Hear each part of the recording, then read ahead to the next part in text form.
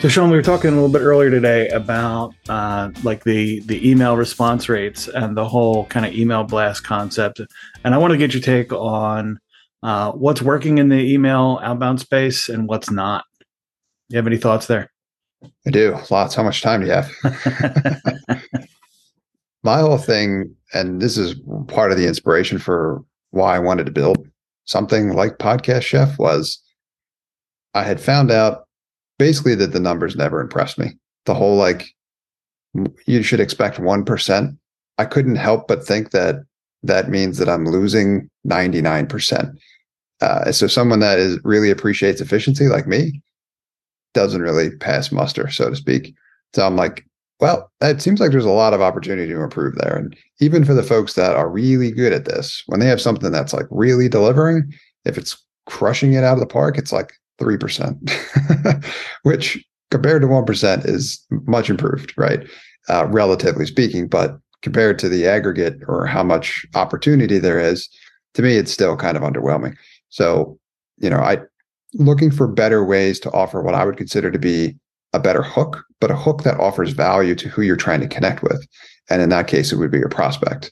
So I've always seen the direct sequencing where you go right into the sale as a screaming with a megaphone at someone to buy whatever it is you're selling. And I've never really known anyone who, even if they have a problem that needs to be solved, and you're a potential person to solve that, likes to be approached in that way. So if you're in kind of B2B, as in you're selling services to another business, then I don't like any of those approaches. And I think the performance numbers, the results speak for itself. It's funny. I can speak to that specifically. There's a couple different instances where, when you're a younger business owner or early entrepreneur, where you just kind of don't know any better.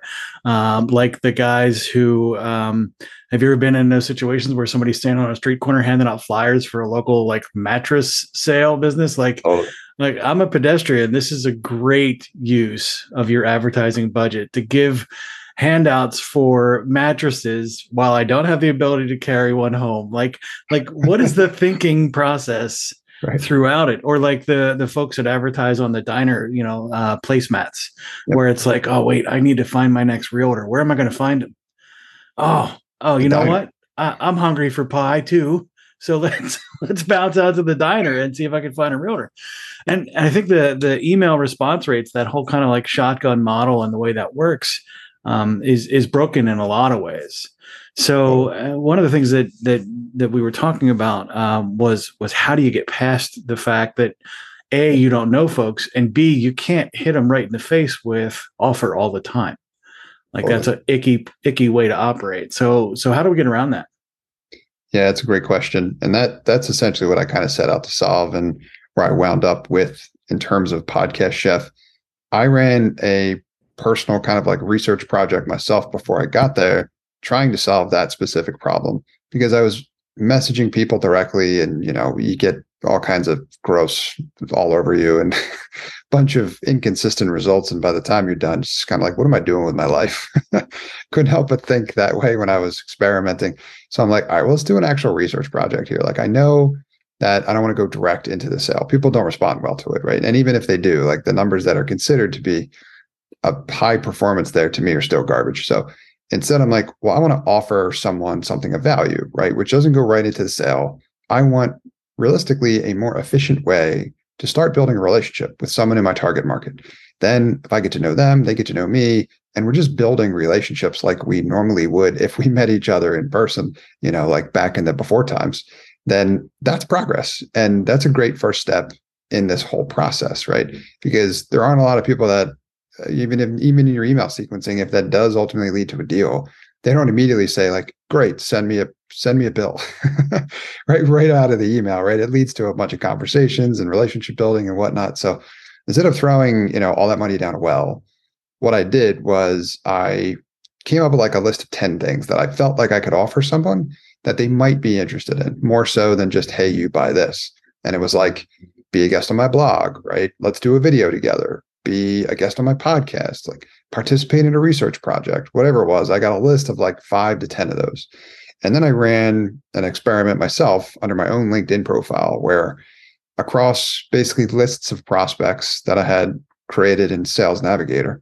And then I sent messages of a certain type, inserting essentially each one of those options over a period of time and sending about the same volume of messages to people in those target lists to then evaluate, okay, who responds? When do they respond? What type of response did I get? So that I could measure the performance of how they all did against one another. After having done that, I think I got, I might have tried 10. And out of the 10 I tried, I got actual responses from probably 3 of all those combinations. 2 of them were like underwhelming, as in not really great. The one that blew them all out of the water by a wide margin, which whenever I run any experiments, that very rarely happens. So I was quite pleased, was podcasting for whatever reason. And at the time, I knew nothing about it. This was years ago. So my messaging was essentially just, do you want to be a guest on my podcast? And at the time, I knew nothing about it. I just knew that was something I wanted to test. And I figured, much like I do a lot of the consulting work that I do in product, is like, they always tell you to kind of sell the concept, test the concept, try to validate it before you, break ground and start building, which gets expensive and time consuming because you might build in the wrong direction if you really don't know. So I applied the same concept to this exercise. And once I had the results, I was pretty confident that podcasting was something that was going to work pretty well. So that's how this whole thing got started, so to speak. And I had, equal parts excitement and many panic attacks when there were dozens of people responding like, yes, I want to be a guest on your podcast. And I was like, now I need to go learn how to do that. So from that, and we can talk about kind of the mechanics of then fulfilling those promises as you go, but I want to go back for just a second to that relationship development conversation, because relationship based selling isn't new, and in fact it may be the oldest way to sell anything, which is, hey, do you have a recommendation? It's almost like a referral. What do you do to nurture that relationship from the conversation like, hey, I want to be on your podcast, to let's be friends? Like, how does that work? Well said.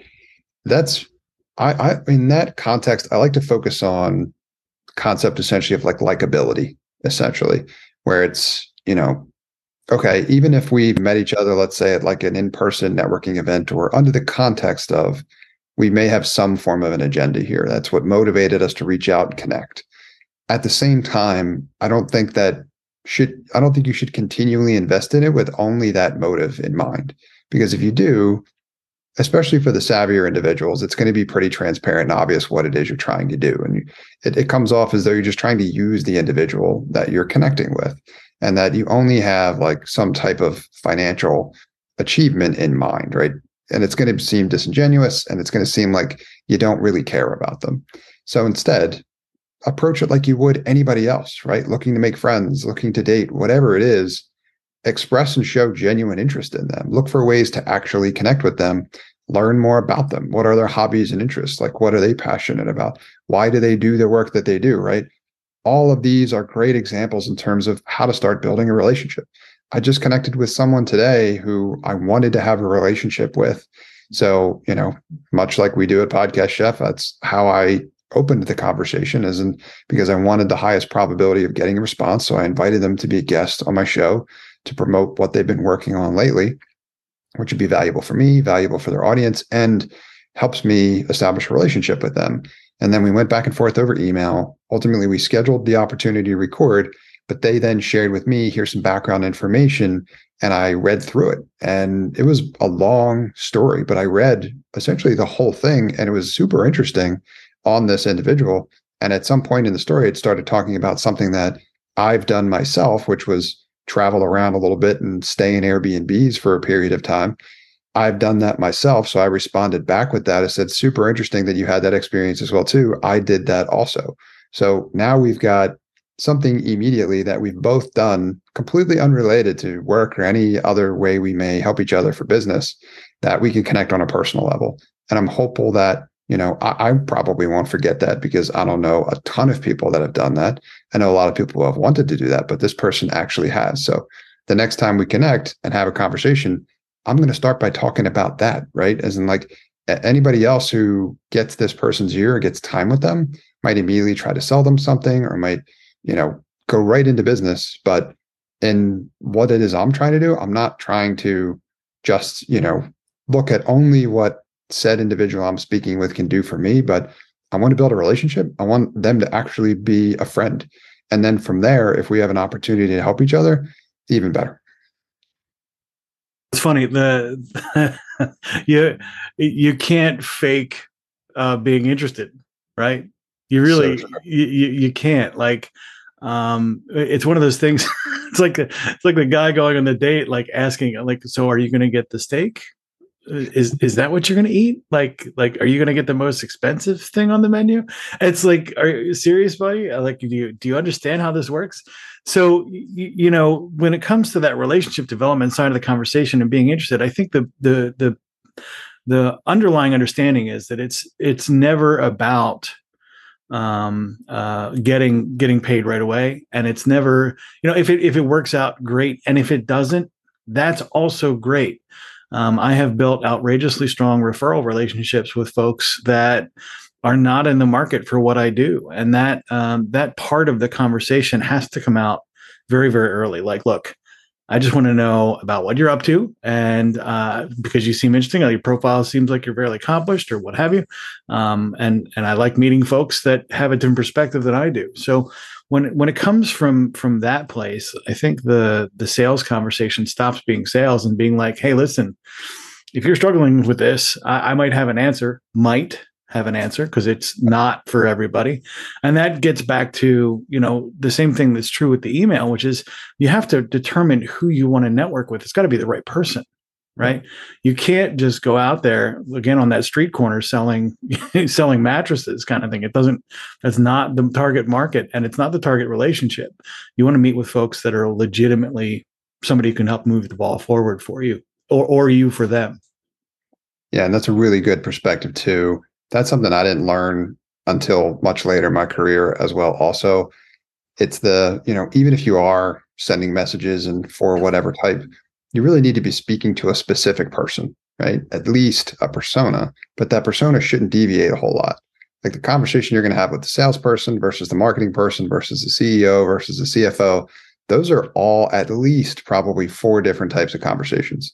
So if you're saying something that might encourage a CEO to respond, that may or may not get a response from a CFO, and vice versa. So you really need to know who you're speaking to. Also, people don't set themselves up for success here because they try to do too much with too little. And as such, those results are also underwhelming. And it's almost like running an experiment, like getting back to the scientific method. If you're changing multiple variables and you get a different outcome, did you actually learn anything? I would say probably not, because you really can't point one of those variables to that outcome. It could have been any of those things that you changed. So instead, you've got to experiment the right way here too, but keep it as narrowly focused as you can, so that, like what I was doing, you can compare them against one another. Like I had a spreadsheet and I was labeling the messages I was sending and whatnot. So I could go back and I could cross-reference anything all the way down to who I sent what, when, and what type of message. So that gave me a high degree of confidence that said, I can, expand even from there. I can try different types of messages on certain topics to figure out what works. Like you can go all the way through and through with it if you want. But if you're running your experiments in the right way, they're going to be much more valuable for you, and you're going to learn something that's going to move the needle. Leads me to a natural sort of next question, and that is, in the development of those relationships, you kind of have to pass the sniff test, right? You have to be able to speak in the language of your customer. What happens when you're new to this, new to the industry you're in, or new to the space, where you don't have, that experience of traveling the world, like, you've had with the person you met, or where you don't have the experience of talking at, that level? How do you get past that kind of separation or divergent backgrounds? Those Venn diagrams don't overlap enough. What do you do? Yeah, great question. Ultimately, what I learned to do is, do the research up front as much as you can. If you're going into, I can definitely tell based on even the results, the rapport that we develop, how well the conversation goes before and after, if I've done my homework up front versus if I haven't, and I've just kind of gone into it. So you might be sitting there saying to yourself, well, I've had million sales conversations with whatever this type of persona, right? And I'm expecting to go like the rest of them have. It doesn't matter how many, in terms of what you're expecting to do. if you're planning to do that with a new person, right? Everyone's got different personalities, everyone's got different backgrounds, everyone's into different things. And if you have zero context for ultimately what that is beforehand, you're not doing yourself any favors, and you're just going to make it that much harder. That's where you're going to wind up with, closed-ended questions and potentially one-word answers, which lead to really awkward conversations, but also just time that's not well spent. It's not going to work. So you're going to end up wasting your time. So if you do a little bit of research up front on who it is you're speaking with, you can learn all the things that they're into. This person I was just speaking with, I found out that they have a dog, they like to travel, they have 2 kids, and they described like where they lived and how they moved around, the type of businesses that they've run before. And I mean, their personality really starts to come through. So a lot of people are doing things like producing content and exploring hobbies, and a lot of that stuff is available on publicly available, accessible social media profiles, and they're using that to kind of connect with other people. These stories go as far as you can see on some people's profiles that they are giving you essentially instructions or directions in terms of how to reach out to them. And if you don't look at their profile, you would never know. And a lot of folks basically just ignore folks that haven't taken that approach. I remember a story this was an angel investor I met in New York, and it was a networking event. We were there kind of learning basically the story that they were describing in terms of how they built one of their previous companies and did so rather successfully. But they were an angel investor, and someone was pitching them to try to raise funds for what they were working on. And the conversation had gone well all the way to up and through the end, where essentially the person approaching them had asked them kind of something along the lines of a personal question, where they just assumed that they weren't big into like sports or athletics or something like that. They just made an assumption about them that had they done any homework, they would have known that said individual was like a competitive triathlete and, was way into all of that kind of stuff, but they didn't wear it all over themselves, like, a badge of honor, so to speak. But it's something they're really passionate about. And that really rubbed them the wrong way. It actually skunked the deal, which is wild, because like up until that point, they had knocked it out of the park. But had they done any homework about who they were intending to meet, it wouldn't have just been, it's not just their process which matters in order for that stuff to go well. It really is that relationship building aspect, and a little bit of research goes a long way. So that leads to like naturally the kind of next phase of that, and this is awkward because it's the equivalent of putting dollar figures on people, right? But when we talk about what's the ROI of the relationship model, I think it's important to understand too that you're not necessarily going to use this to get sales immediately. That may happen, right? But what's happened more often than not in my experience is people change jobs, their life changes, people keep moving, even though you're static in your own business, or you might be, people around you keep moving. And so you'll find that folks will come back days, weeks, months, years later and say, oh, I remember you were doing that. And now I'm in front of a situation where I need that problem solved. I think it's confusing though, because do you go back and properly track that to the initial email outreach you did, a year and a half ago, right? How do you factor that kind of those kind of responses into planning to do something like a podcast? Yeah, great point for sure, right? And that's the thing is I totally understand and can appreciate being technical myself and having studied engineering. Love the numbers, love to dive into the numbers, but quantitative isn't qualitative. And over the rest of my career so far, I've really learned to appreciate the qualitative elements, and just especially the why component is often hidden behind the numbers. So if you have raw data, regardless of how well organized it is, it doesn't often really answer some of the most important questions, which is basically, why do people do what they do? Why or why not? That comes from conversations, that comes from relationships, that comes from long-term investments, which is essentially how you're describing it, right? As in, the more effort I put into this, the better reward I'm going to get, but at some point in the future, which is helpful to know where that came from to an extent. So as long as you're achieving the level of performance that you want, and you continue to invest in those channels to do those things, then you should continue to see success with them. And only until that stops performing to the extent that you would like it, should you really talk about making a change. There's another famous, somewhat famous story out there floating around where it talks about someone who was like overwhelmingly successful in selling cars back in the day. And the way that they did that was they had uber personal relationships with the people that they met. And, buying a car is very much a timing thing, as in, everyone that comes into a dealership, or like you said, walking around on the sidewalk, is not necessarily in the position or at the right time to be able to purchase a car, right? That's a major expense.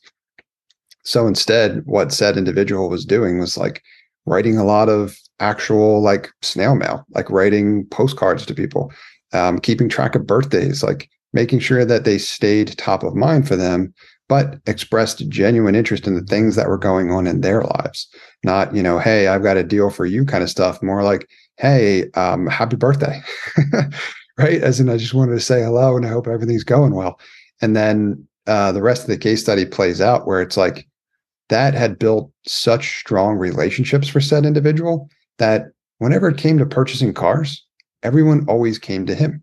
And it just overwhelmingly crushed the rest of the competition who was doing all of that, hunting stuff, which we like to think and get excited about. We're going to manifest our own destiny in every instance of the world. But the farming component, like said individual was investing in, ended up just walloping the competition. And all he really needed to do was make sure that he was continually investing in those relationships via the methods that were relatively low tech. And there you had it, a ton of great results performance wise. We'll get the name of that guy in the show notes. It's a pretty famous story, so it should be pretty easy to spot, and we'll link to the Wikipedia page or whatever. So there's a couple loaded questions that come in your way, and they're hard and they're icky and they sound really really rough. But so now we've got relationship development as an effective strategy for business development, right? Relationship based selling. How do we do that at scale? Yeah, great question. So the way I think about it is I need a process that I know works first. I can't scale it before that. So you have to have something that works on the smaller scale.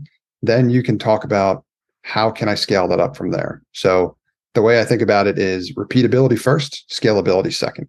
So if I can invest in a certain series of steps or develop a standard operating procedure that can produce somewhat consistent results, just like that experiment I described, where I really got down to the point where I knew if I sent 10 messages inviting people to be on a podcast, I would get three yeses back.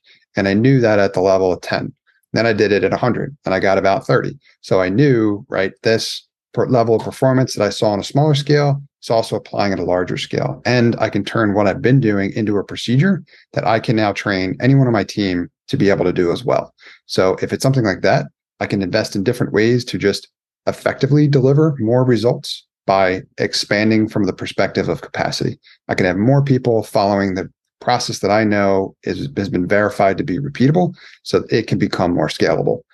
Then there's a whole other element which we could get into too, which is like strategically, how do we do this more efficiently, right? How do we pull and certain levers and turn certain knobs to be able to do more with less, not just do more with more. But that's kind of a different component to that. That becomes important as you start to scale, because you don't just want to grow linearly. You always want to kind of try to grow as exponentially as you can.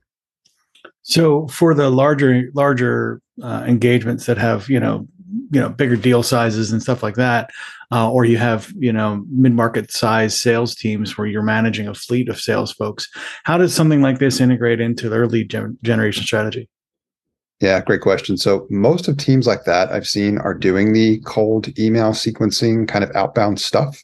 And they're the folks that I was talking to earlier that are considering, 1% to 3% to be like absolutely crushing it, which to me still super underwhelming, right? And in terms of what we've been able to do, even for us at Podcast Chef, using our service as in just leveraging a more powerful hook, right? We can easily double those numbers, most of the time, triple those numbers.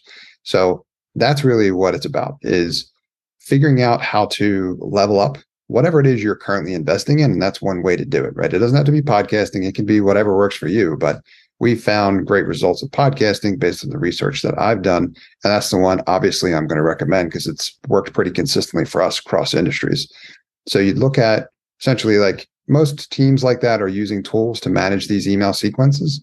You don't even need to create a new sequence. I would recommend you do, so we can stay away from that whole like experimentation thing where we're not changing too many variables all at once. But if you create another sequence, then update that sequence to invite folks on the podcast that you will build, just like I did, if it works out. If you want to be absolutely 100% lean as you possibly can when it comes to something like this, turn it on, send it to the same or, a different set of the similar prospects that match the same persona, and then evaluate the results. What type of open rate and reply rate do you get when compared with your other sequences? If you're really looking to build a relationship, the extra time and steps involved here will be worth it, because you'll be talking to a much larger percentage of folks in a shorter period of time that are likely to turn into deals with a higher probability than going right to the sell. At least that's what we've seen from the research we've done. And to boot, you get a ton of amazing organic content that you can then share in a ton of different formats, which are super popular today and have got even like virality components to them that are likely to attract even more people, right? So that's that postcard effect, right? From the car dealership, now you've got your own version of that, sending more people your way as you're staying more top of mind for them. Awesome. I think we could probably dive into this forever, but let's save it for another show and we'll pick it back up. Very good. Thanks, Brian. Thanks for listening to this episode of The Consulting Trap. If you have suggestions for future episodes or would like to be a guest on our show, please send me an email at brian@podcastchef.com. That's BRIAN at podcastchef.com. Before we go, we'd like to thank the sponsor of our show, Podcast Chef. Podcast Chef helps turn ordinary podcasting into a revenue-generating lead magnet for your consulting business. Our Podcasting Done For You service takes away the headache of starting up and running your own podcast. Reach out now to take advantage of our 30-day money-back guarantee. Visit us at podcastchef.com to find out how our team of experts can help you leverage podcasting to take your business to the next level.